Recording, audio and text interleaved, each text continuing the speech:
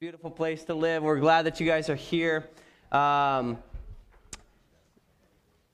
hope you guys had a good time with Terry last week. If you have not been with us, the last 2 weeks have been kind of unique weeks for us. Terry talked about anxiety last week. And if you didn't get a chance to listen, please go back, listen to the podcast. And then I mentioned this last week, but I'm going to do it again. And then I probably won't bring it up again in a listen to format. But if you weren't here 2 weeks ago, as we talked about worship and the culture of entertainment and the culture of criticism and skepticism, please make sure to go back and listen to that.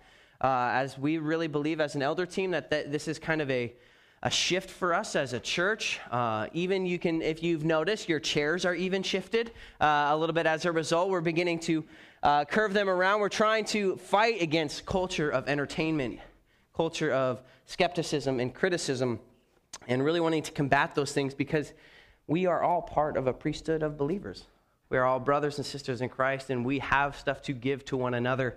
And so I love getting to watch you guys during family time as you guys engage, put the love of Christ on display in all of that. And so keep that in mind. And as we go through our time this morning in the Word, there'll be moments where I'm interacting with you, and I actually want to hear back from you. But one of the questions I don't know about you guys, but I hate being misunderstood. There's I feel like there's very little in life that makes me feel worse than, especially when Keely misunderstands me. When your spouse or somebody who claims to know you, who loves you, and all of these things, when they're misunderstood. And I don't know, am I alone in that? Does anybody else like being misunderstood? Okay. It just feels great all the time. Just a question for you guys. Where does most misunderstanding come from, do you think? Lack of listening. Anything else? That's the one that comes to my mind. What else? Yes. Yikes. Did you mean for that to be a dagger? Because I just received that. Wow, toughen up, pal. But that's exactly right. Yeah, a lack of insecurity. Maybe sometimes even an inability to genuinely understand completely. I don't know if that makes sense, but because we are all uniquely and wonderfully made, we all have a little bit different stories. We all come from a little bit different backgrounds. And to some degree, I can understand up to a point, but there is going to be a certain degree of misunderstanding, and sometimes we're uncomfortable with that because we want things to be crystal clear, or sometimes we want to control things. And I'm just curious how often this is true when it comes to how we misunderstand God. We're starting a series called God Has a Name. And I don't know about you guys, but I've been in the church for quite a while, and there's times when it comes to understanding who God is, it can maybe feel like a really elementary question, or it can seem like, oh, great, this is going to be super boring, just more information. But the reality is, I think we'd be surprised how much we misunderstand God.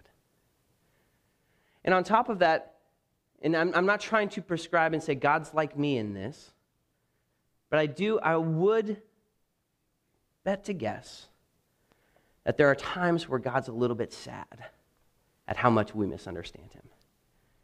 And so these next 7 weeks, we're going to be going on a journey together to understanding who God is. The series is called God Has a Name. It's rooted and comes out of Exodus 34, which we'll get to in a few minutes.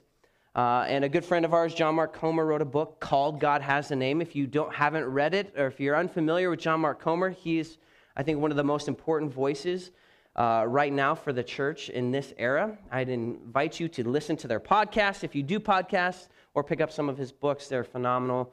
But God Has a Name is one that I strongly recommend that you guys read as we go through this together. But as we're starting this series, and really this goal is to figure out and grow in who God is, I'm just curious from you guys. If I'd ask you the question, and I'm asking it now, who is God? What's a response? What do you say when I say who is God? And you don't have a sentence, you have 2 words, 3 words maybe, or 1. Who is God? Creator, Redeemer, what else? So good. Love it. Father, good. What else? Friend. Merciful. Okay. Understanding all things. He made all things. He understands all things. Beautiful. Anything else? Protector. Sweet. These are awesome terms of who God is. God is love. He is love. Amen. Teacher, holy, perfect. Provider. Okay, beginning and the end. Say? Alive and active. Great I am. Yahweh, good. Holy, eternal. We could go on for a long time. There is one key one that we're missing. Those are Jesus. Sovereign, yes. Jesus. We can't miss Jesus. Yeah, right? Everybody's giving me all these beautiful, I could write like a gazillion worship songs out of that. But God is Jesus. I don't know if you've ever heard someone say this before, but in our culture, this is actually very common today. But I couldn't possibly believe in a God who fill in the blank.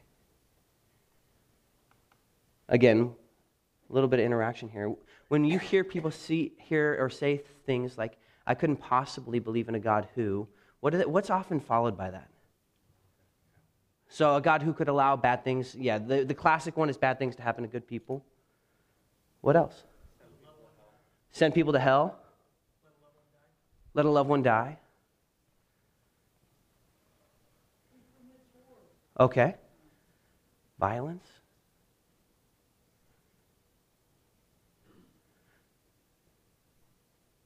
One that many maybe don't want to talk about is I couldn't possibly believe in a God who wouldn't be okay with a monogamous, gay-committed relationship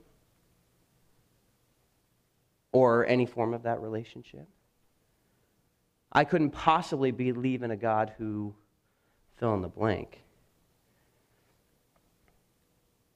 This is a thought or philosophy that is rampant in our culture today, and many of us even do something similar. But we've got to understand when we talk like that, I could not believe in a God that, or I could not believe in a God if, what begins to happen is we begin to be the authoritative ones in declaring who God is like. We begin to be the ones who make the qualifications of who God is. We talked about where a lot of misunderstanding lies. A lot of it comes from a lack of listening. And more often than not, we begin to become a people who try and say what God is like. And oftentimes, we say that He's like us. What's your favorite? What does A.W. Tozer? He says, A.W. Tozer says this. He says, what comes into our minds when we think about God is the most important thing about us. Put another way, what you think about God will shape the destiny of your life. Who God is has profound implications for who we are. And by nature, we have a tendency sometimes to like ourselves and also see those characters. And we're made in the image of God. And so we tend to think of that thing being the most important thing or piece about who God is. But what we want to do in this series is we want to listen. We want to become learners. I guarantee that as we go, there's going to be some things that we share during this series that are going to make us uncomfortable. But we want to press in because we want to learn about who God is as He has told us. We want to try and do our best to be good listeners to Him. And so that's going to take us to the passage that we're going to be in for the next 7 weeks. I'm going to read it. We're going to do 2 verses for the next 7 weeks, and we're going to be picking apart words bit by bit. If you think we've gone slow before, 2 verses, 7 weeks. This is going to be awesome. But I really encourage you guys to memorize this verse. This is the most quoted verse by the Bible in the Bible.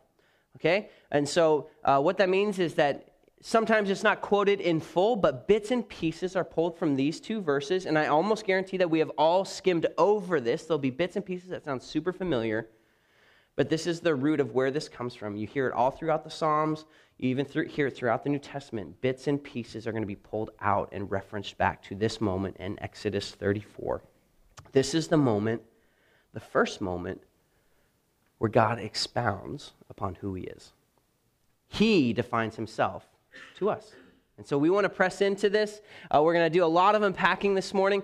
And so buckle up. Here we go. Exodus 34, 6 through 7. The Lord passed before him and proclaimed. Again, this is God proclaiming to Moses about who he is. The Lord,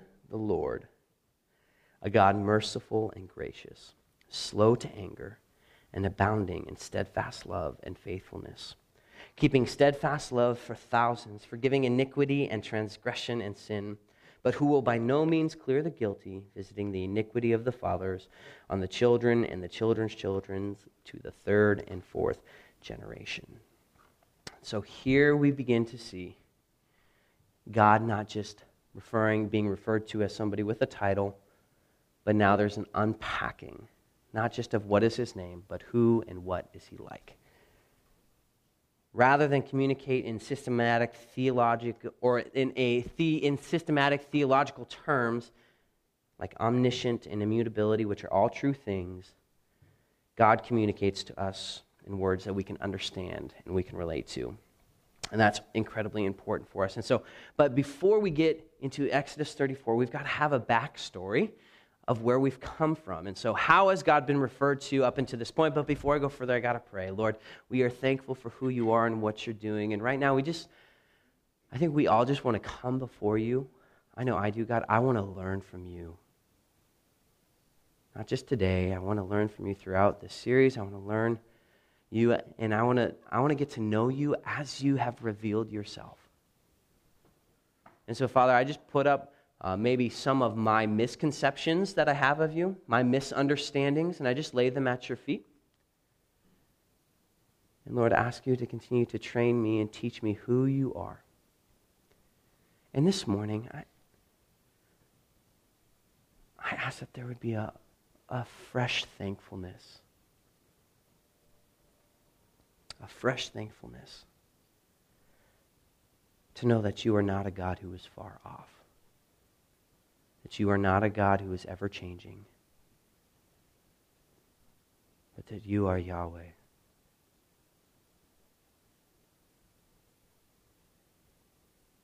And you desire a relationship with us.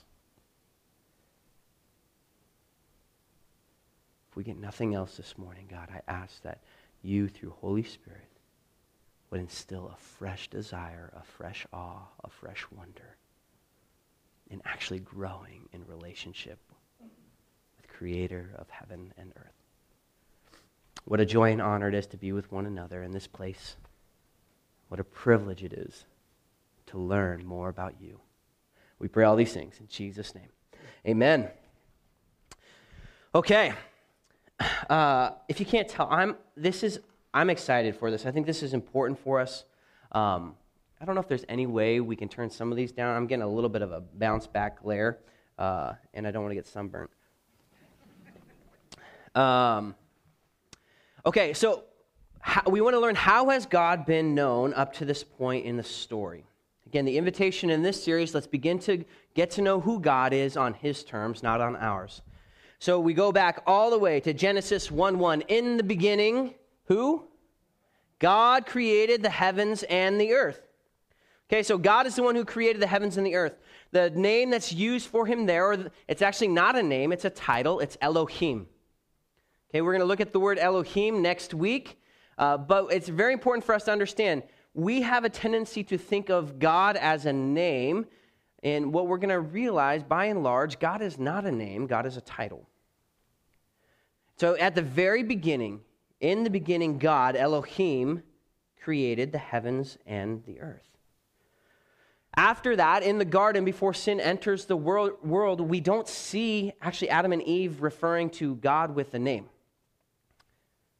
But we see this intimate relationship, one where they're walking and talking, they're engaging in the garden. There is relationship. You see God create Adam and Eve, and he creates Adam and he says, man, it's not good for man to be alone. So what does he do? He creates a helper suitable for him. And you see a God who's connected to his creation. We see a God who is interested in his creation, who knows his creation, who engages with his creation. The story goes on in Genesis 3, the fall occurs and sin ruins everything. Almost everything, actually. It's not without hope. But we see this breaking down. And we see God pursuing Adam and Eve in the garden, and it's this horrifically sad event where God is searching for Adam and Eve. And what this implies is that there was a regular pattern where God and Adam and Eve engaged with each other on a regular basis. Adam and Eve knew God was coming, so what are we going to do? We're going to hide because we know that we can't be in a relationship anymore. So they're cast out of the garden. And from that moment on, there's a breaking in their relationship. Yes, there's hope, and God promises redemption in Genesis 3:15. But there's a break. Adam and Eve are pushed outside the garden, which also resembles outside the relationship with God. And there is a restarting, if you will, trying to figure out who and what God is like. You might notice, if you read through the Old Testament, that names are kind of a big deal. It was way more than a label you used. It was your name. It was your identity. Oftentimes, it was even tied to your destiny. But it's important for us to see up until this point in the story, even though God has been incredibly personal, at this point, he doesn't have a name yet. He has a title, and it's Elohim. Names are revelatory of the nature of a person. But let's keep going. Let's move around. We're going to go towards Genesis 12 now. Genesis 12, the Creator comes to a guy named Abram. He calls him to stop worshiping the gods of that day. He calls him out of Ur and into the land of Canaan. And Abram goes and he becomes Abraham. And the relationship God has with Abraham is stunning. When God comes to him in Genesis 17:1, he says, I am God Almighty. In the original language, this is I am El Shaddai. If there's any hardcore Amy Grant followers, you remember her song, El Shaddai, El Shaddai. So this is important. This is another title. It's not a name. So El is the common name for gods. So he calls Abram to leave a land of worshiping other Els, other gods. Again, we're going to look into this a lot next week. It actually gets kind of wild. But then the Shaddai part means more, better, victorious. Put together, God is basically saying, and again, this is God revealing himself to Abraham. He's saying that he is above all other gods. He is God Almighty. That he is victorious over all other gods. What he's not saying is that there aren't any other gods. He's victorious over other gods. He's El Shaddai. Put together, he's saying, I am supreme. One of the wild parts of the story is after God reveals more of himself to Abram is given a new destiny. Because we don't know him as Abram, we know him as Abraham. Abram's original name is Exalted Father. Abraham, anybody? Father of many nations.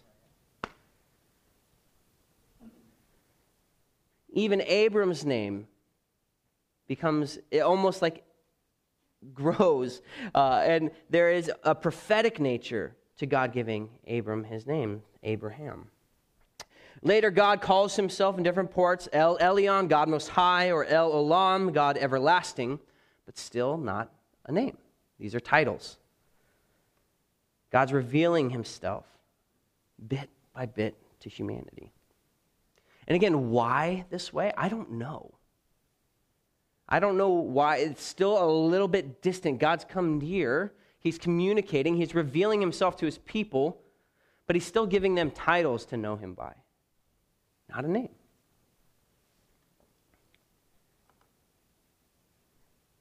God only showed part of himself to Abraham.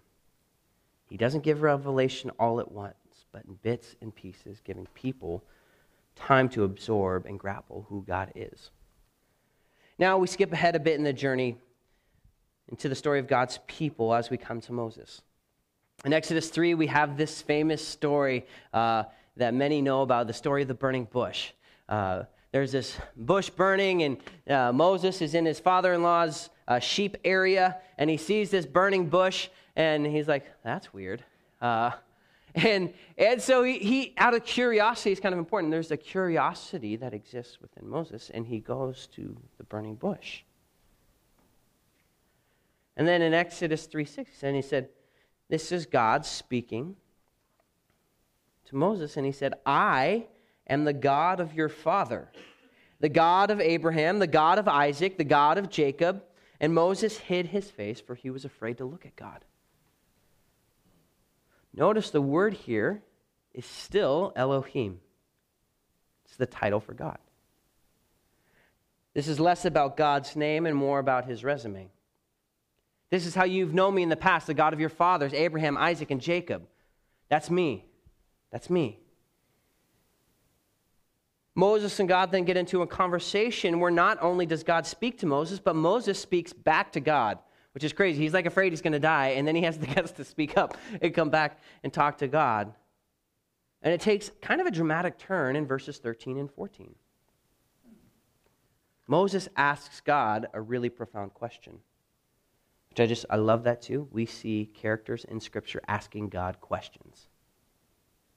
God doesn't hate your questions. He doesn't despise your questions. He's a good father who loves your questions. But listen to what he says. He said, then Moses said to God, if I come to the people of Israel and say to them, the God of your fathers has sent me to you, and they ask me, what is his name? What shall I say to them? What's interesting about this? Anybody catch that? If I come to the people, so then Moses said to God, if I come to the people of Israel and say to them, the God of your fathers has sent me to you, and they ask me, what is his name? What shall I say to them? What's interesting here is that Moses says to who? God. And then he asks the question, what is his name? So God is not his name. It's for this makes you're like duh or who cares? Like, guys, this is actually like profound to me, because the way we relate to one another, the way we relate to somebody, dictates the type of relationship that you have.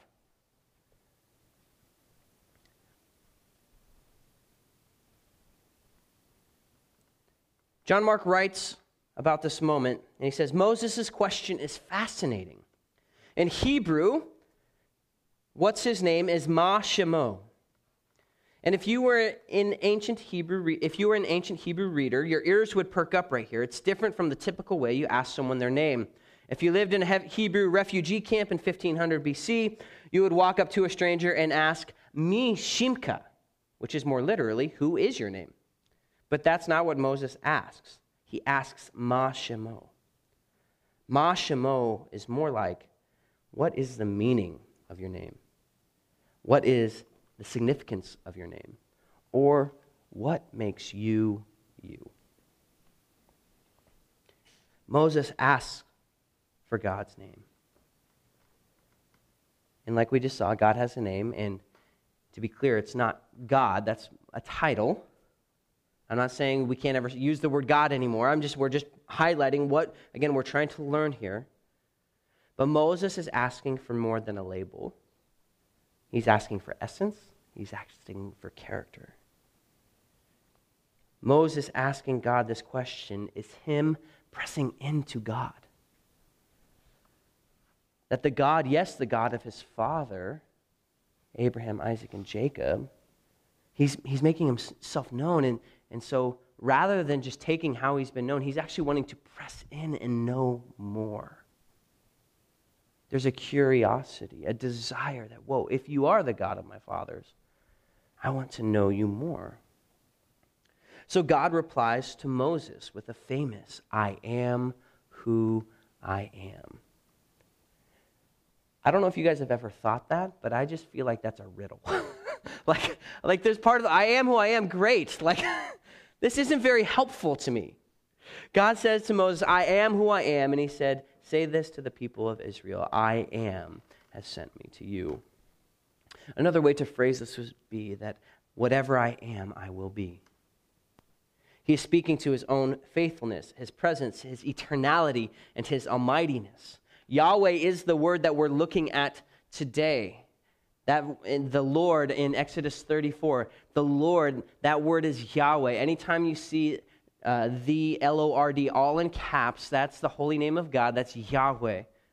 That's the name we're looking at. And what I love is that there's some beautiful things about Yahweh, but there's also a lot of things that need to be unpacked about Yahweh because it can be huge. It's massive. It's a little bit scary. But thankfully, Exodus 34 doesn't just say, hey, here's my name and nothing else, but it's my name, and now this is what that means. But we're starting huge, massive, the all-encompassing picture. I am who I will be. Whatever is true about him is always true about him. He will keep his promises. He will be faithful. Just as he referred to, I'm the God of your father, Abraham, Isaac, and Jacob. There are promises that have been made to those men, to those fathers. And guess what? God is saying, I will be faithful. I am who I will be. I will be faithful to fulfill those things. The writer of Hebrews picks this up, and we're jumping a little bit ahead, and we're going to come back here in a minute.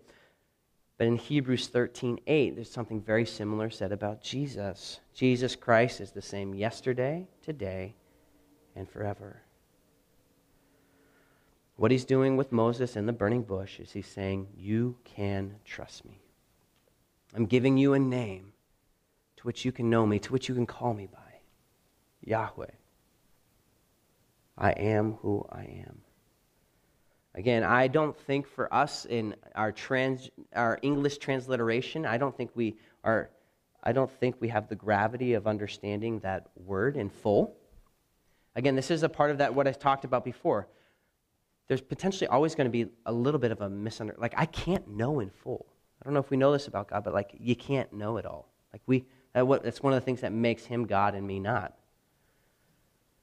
But we want to press in, even though God is not knowable in the finite sense. God has made himself knowable. And to those things that he's made knowable, we want to press into. Does that make sense?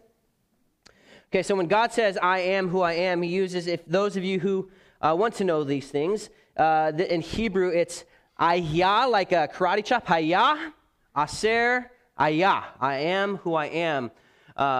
So he's referring to himself in the first person. Hebrews, of course, did not refer to him in the first person like that. They would refer to him in the third person.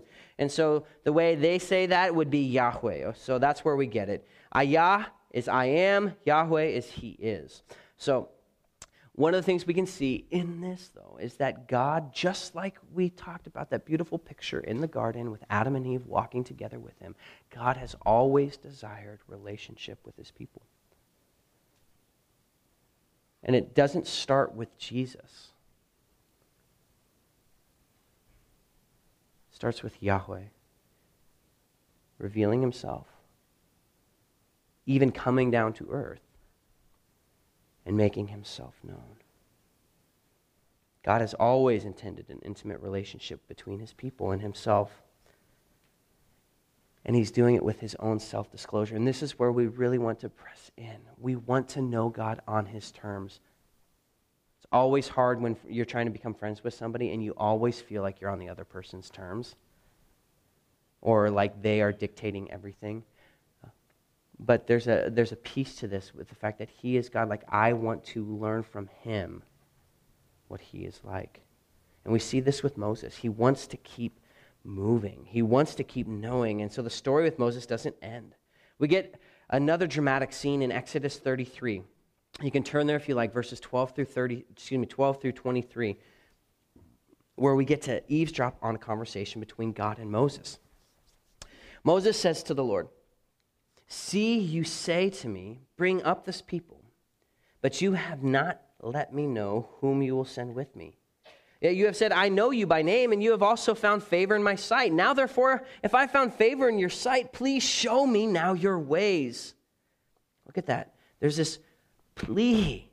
Please show me now your ways, that I may know you in order to find favor in your sight. And also consider, too, that this nation is your people. And he said, "My presence will go with you, and I will give you rest."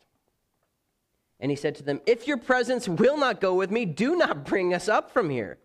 For how shall it be known that I have found favor in your sight, I and your people? Is it not in your going with us, so that we are distinct, I and your people, from every other people on the face of the earth?" And the Lord said to Moses, "This very thing that you've spoken, I will do.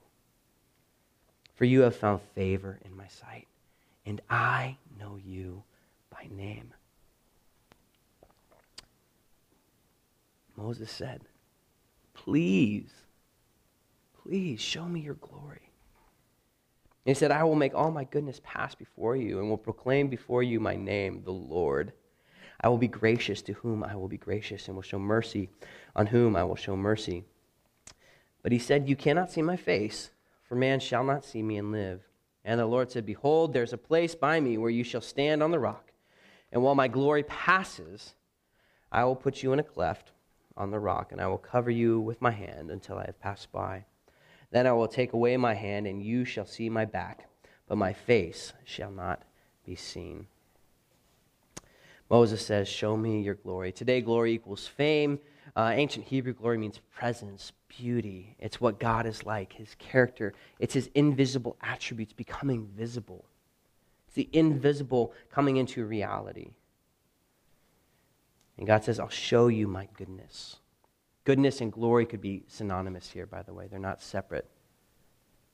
"I'll show you my goodness. I'll show you what I'm like." And he reveals the name Yahweh. But God says that it's more than a simple label. When he says, "I will proclaim my name," he means I will show you what I'm like. So God gives Moses some instructions, and he comes back the next day, Exodus 34, 4 through 8. "And he rose early in the morning and went up to Mount Sinai as the Lord had commanded him, and took in his hand 2 tablets of stone. The Lord descended in the cloud and stood with him there, and proclaimed the name of the Lord." And here we get to our key text, again, which I'd love for us all to memorize together. "The Lord passed before him and proclaimed." The Lord, that's Yahweh, the Lord Elohim, a God merciful and gracious, slow to anger and abounding in steadfast love and faithfulness, keeping steadfast love for thousands, forgiving iniquity and transgression and sin, but will by no means clear the guilty, visiting the iniquity of the fathers on the children and the children's children to the 3rd and 4th generation. And how does Moses respond? Verse 8, quickly bows his head to the earth and worships. Here God is describing himself to Israel. It's not Moses defining who God is. It's God describing who he is. We're going to unpack the rest of these verses and phrases in the weeks to come. And today, if you haven't deduced, we're talking about that first word here, that word Yahweh. And in that, we're seeing that God, the creator God, all-powerful, the one who always is, Yahweh wants to be known. He interrupts humanity to reveal himself. And he wants this world to know what he's like, his nature, his character, his goodness, his name. One of the really sad parts about this is that Israel missed this in many regards. They missed this so much. Part of it is because we've got the 10 Commandments, right? I believe it's the 3rd commandment, "Thou shalt not use the Lord's name in vain," right? The Lord your God's name in vain. Most of us, we refer to this as like with our mouths, right? And we'll talk more about this in the future as our last message is going to be talking about carrying the name. And this has thrown me for a loop even this week, because I relegate that commandment solely to speaking. The problem is, that was never God's intention with the Ten Commandments, and what he's establishing as he's saying not to take the Lord's name in vain. That word to take, actually, the proper translation for it is to carry. Thou shalt not carry the Lord's name in vain. The thing is, carrying the Lord's name can be a little bit ambiguous and a little bit kind of funky, and so it's hard to really nail down what I should or shouldn't do if we're talking about carrying the Lord's name in vain. However, we know that the Pharisees and the religious leaders at the time, their heart was right. They wanted to protect that law. This is the revealed law to them by God. And so they took it to such a degree that they didn't want to accidentally say the Lord's name in vain, that they stopped using the word Yahweh altogether. Even today, if you're reading in Jewish literature, even the word entitled God, they often will spell G/ or space D. They won't even write G-O-D. Because there is still this desire, and part of it's good. There's this honor in wanting to preserve this and not wanting to defile the commandments. But in doing so, they miss out on some of the very essence of God revealing his name in the first place. God's desire in revealing his name in the first place wasn't to make people go, whoa, I'm so scared, and run away from their life and never engage with God again. It was to go, whoa, I'm so scared. And he says, I got you. I am Yahweh. I've made you. And I want you to know what I'm like. I want to be in relationship with you.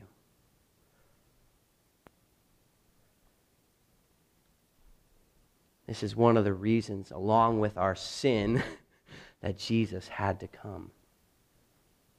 Because we were heading down a path where God was just becoming a distant figure who was grumpy and angry and sometimes liked to kill people. Is what people often thought about who God was.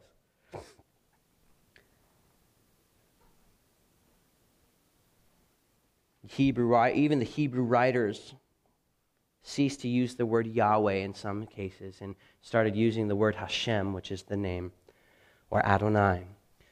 And these aren't bad terms. They're not bad terms at all, but therefore we're not careful, bit by bit, they can start leading us down a path that is further away from intimacy and relationship with God, who is creator. And so how does God ultimately combat this? Through the incarnation of Jesus. Yahweh becomes flesh. I don't know about you guys, but growing up, when I was taught about Yahweh, I always associated Yahweh with the Father. What's kind of interesting is there's way more biblical evidence for Jesus being Yahweh, and which we'll see. But shocker, Jesus is Yahweh. If we don't know, and we'll show you right here as we begin to kind of land this plane. Jesus is the evidence that God's desire is to dwell with us and to relate to us in the most intimate way possible. In John 1:1, first we see that in the beginning was the Word, and the Word was with God, and the Word was God. In this way, the author John is writing of Jesus, and he is saying that Jesus has eternally existed, that he is creator, and that he has been with God from the beginning. But the things in which Jesus is doing is what Yahweh does.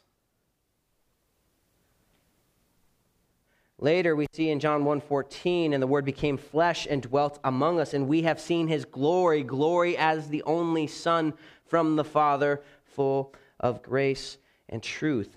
Jesus is Yahweh in the flesh. All throughout John, Jesus uses this phrase called ego eimi, which our English translation is I am.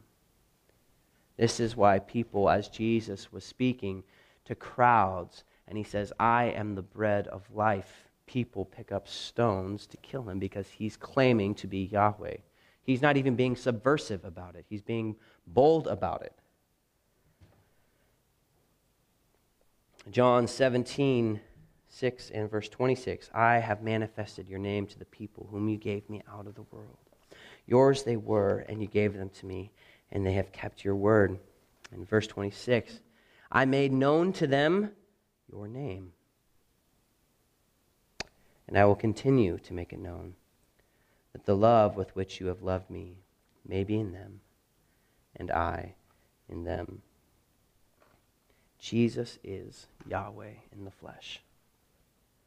The early Christians were quick to pick up the gravity of Jesus and his claims to be the embodiment of God, to be Yahweh. In fact, in order to be a Christian or to become a Christian in the first century, there was a statement and a slogan, a creed that you had to say out loud, or else you couldn't be baptized. And that statement was simple: Jesus is Lord. And again, for us, I think there's been some weight that's been lost to that.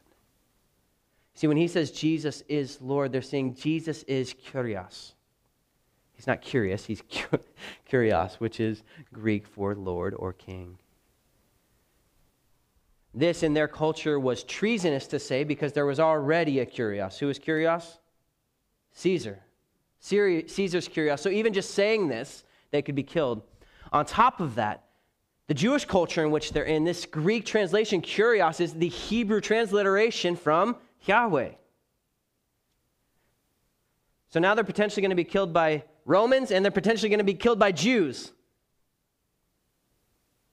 But for them, it was paramount for them to understand Jesus is Yahweh in the flesh. He is.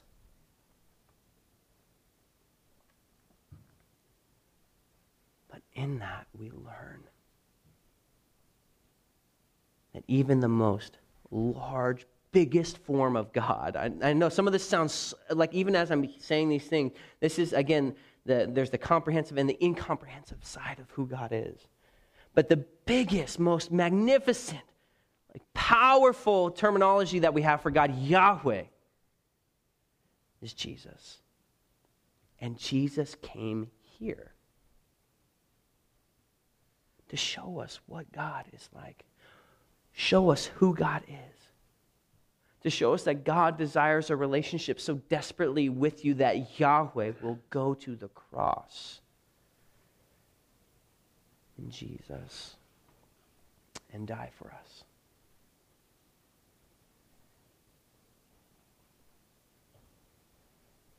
That's crazy to me. It's another quote by John Mark Comer that I think is helpful for us. At least this helped describe how I viewed God for many years. For years, I thought of Yahweh in the Old Testament as parallel with the Father in the New. Like Jesus is a newcomer in the story. That's wrong and dangerous. It leads to a twisted caricature, as if the Father is the grumpy old warmonger in the Old Testament, and Jesus is the son who went off to Berkeley and came home with all sorts of radical ideas about grace and love and tolerance and basically said, "Come on, Dad, let's not kill everybody. How about I die for them instead?" There's a little cheekiness there, but there's some reality to that. But Yahweh, the core characteristic of Yahweh, I am who I will be. And Jesus has shown us that from the moment that sin broke into this world, that God's heart was always to be with his people. And that he was not willing to stop. Jesus shows us that Yahweh was not once this angry guy and now really ticked off. But he shows us that Yahweh is slow to anger, compassionate, abounding in steadfast love. Jesus reveals what Yahweh is like. And you guys, I feel like, and maybe this is me, maybe it's not you, I think I've grown up in a generation that seriously takes that for granted. My dad came to know Jesus during the Jesus movement. Some of you came to know Jesus during the Jesus movement. And that was an incredibly important time for the church. Because you know one thing that the Jesus movement got right was that it wasn't about a religion, it was about a relationship. And that's beautiful, right? That's beautiful. And by God's grace, I got to grow up in a culture where that was actually celebrated. But the challenging piece to that is that almost became like normal. And I slowly started to take advantage of the reality that Jesus, that Yahweh died so that we might be in right relation. Not just me personally, but his people might be in relationship with him. And I still would throw out that phrase, yeah, I'm not a part of a religion, I'm a part of a relationship. But if you start like boiling that down, cooking some of that stuff off, you start asking, what the heck does that mean? What does that look like in your life? And I think a lot of people in my generation are like, yeah, actually it's probably still more like a religion than it is a relationship because I don't know God on his terms.